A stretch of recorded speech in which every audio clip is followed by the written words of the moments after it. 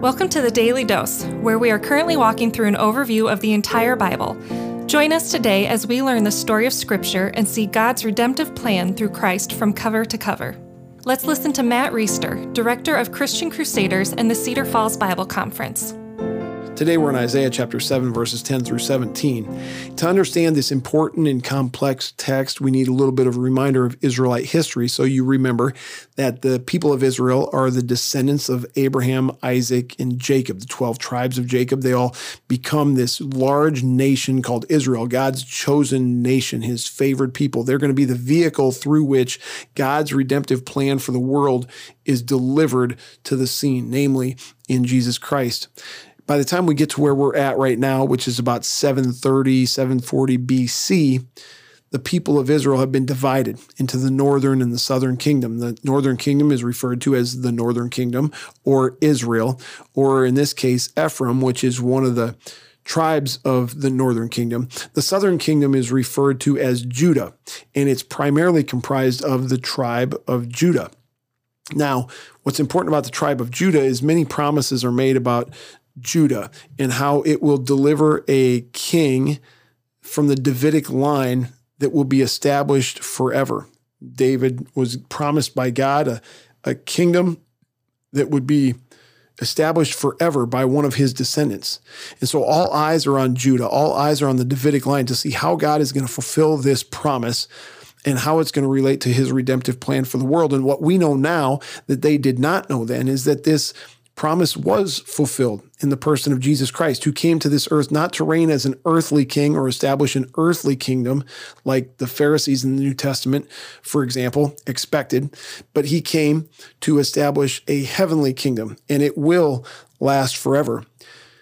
But getting from point A to point B was not always a smooth, straight line. The people of Judah, even the southern kingdom, the line of David, these kings were bad guys, mostly. There were a few good ones, but today we're going to hear about one named Ahaz who was bad. You can read more about him in 2 Kings 16, 1 through 9. We covered that in the Daily Dose a while back. Ahaz began to reign at age 20.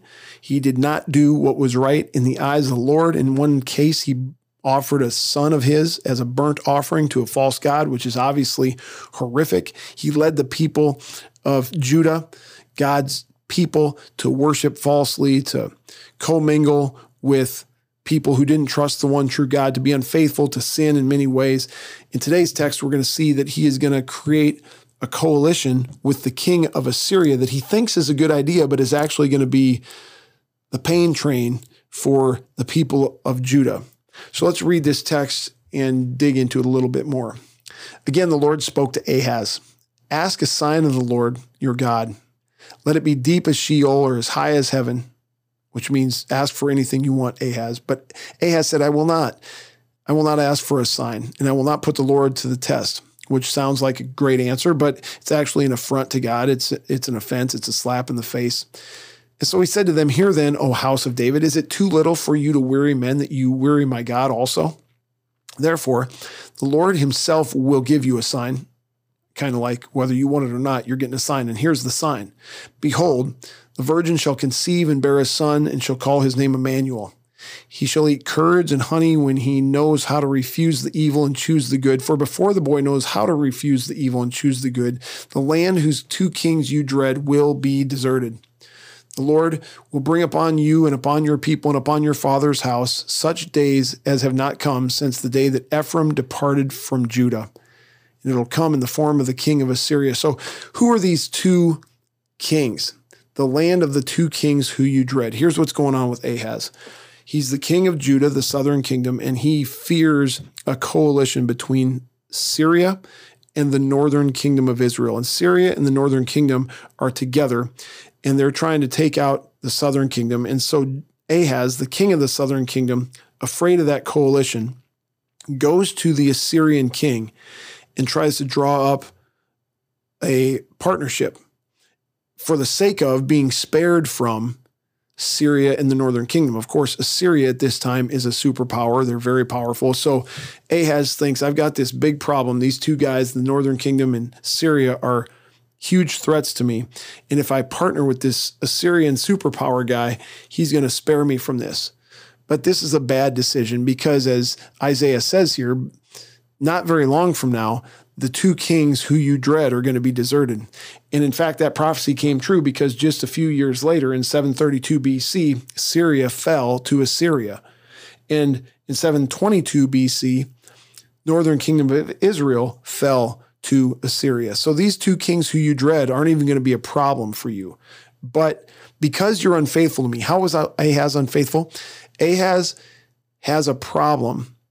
He can't correctly distinguish who his true allies are or who his true enemies are. And that's because he doesn't trust or fear or obey the Lord. So he's not even seeing straight. He's not even thinking straight. So he doesn't discern who his true enemies are.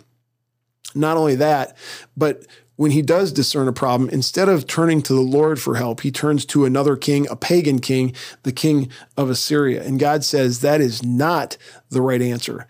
And so I'm going to bring trouble upon you and your people and your father's house that's unlike anything you've seen since the northern and southern kingdoms of Israel separated. And that trouble is going to come in the form of Assyria. Assyria, the people and the king who he just made the coalition with to defeat the two people who he's afraid of, who he shouldn't be afraid of because they're going to be an afterthought pretty soon. So God is kind of making a mockery of Ahaz, and he's also punishing the people of Judah for their sin. And this sin is serious. We've said it before. This isn't a mean, egotistical God just trying to hammer on people because he enjoys it. It's because God is holy and righteous, and he expects his people to be holy and righteous. And if they aren't, they need to repent. And if they won't repent, they need to be punished so that they'll repent. And eventually, a remnant of them will repent. The plan of God will go forward. And if you didn't notice it in verse 14, this prophecy, behold, the virgin shall conceive and bear a son and shall call his name Emmanuel. The plan of God, the redemptive plan of God will go forward all the way to the point that we read about in Matthew chapter 1, verse 23, where this prophecy is quoted. And Matthew says that this prophecy is fulfilled in the coming of Jesus Christ, the one who would live a perfect life, obeying the righteous requirements of the law. He'd die a sinless death, paying the penalty for death that we all deserve to pay. He'd rise from the dead 3 days later, defeating sin, death, and the power of the devil, so that any of us who put our faith, trust in him can have his righteousness attributed to us, the penalty that we deserve to pay, Mark paid. And this is because God isn't just righteous. He's not just holy. He's just not a wrathful God, but he is full of love and compassion, and he extends his grace to anyone who would receive it, including you and I, through the person of Jesus Christ, who is miraculously delivered onto the scene through these events that we're reading about in Isaiah. Lord, thanks for a great story. Help us to believe it more and more and help it to drive our lives every day. Amen. The Daily Dose is a partnership between 4 ministries. First is Christian Crusaders, where you can find weekly 30-minute worship services at christiancrusaders.org, and where you can hear engaging interviews and other content on one of our 3 podcasts.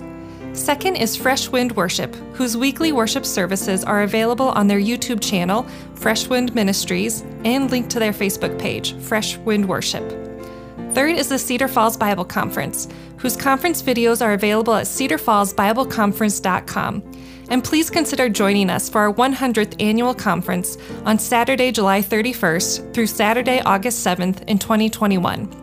If you or someone you know could benefit from an anonymous online Christian mentor, please visit issuesiface.com, which is provided by Power to Change Digital Strategies, our 4th partnering ministry. Please subscribe to this podcast, leave a 5-star review, and prayerfully consider financially supporting one of our partnering ministries. And check our episode notes for links and more details. Thank you for listening, and may God richly bless you.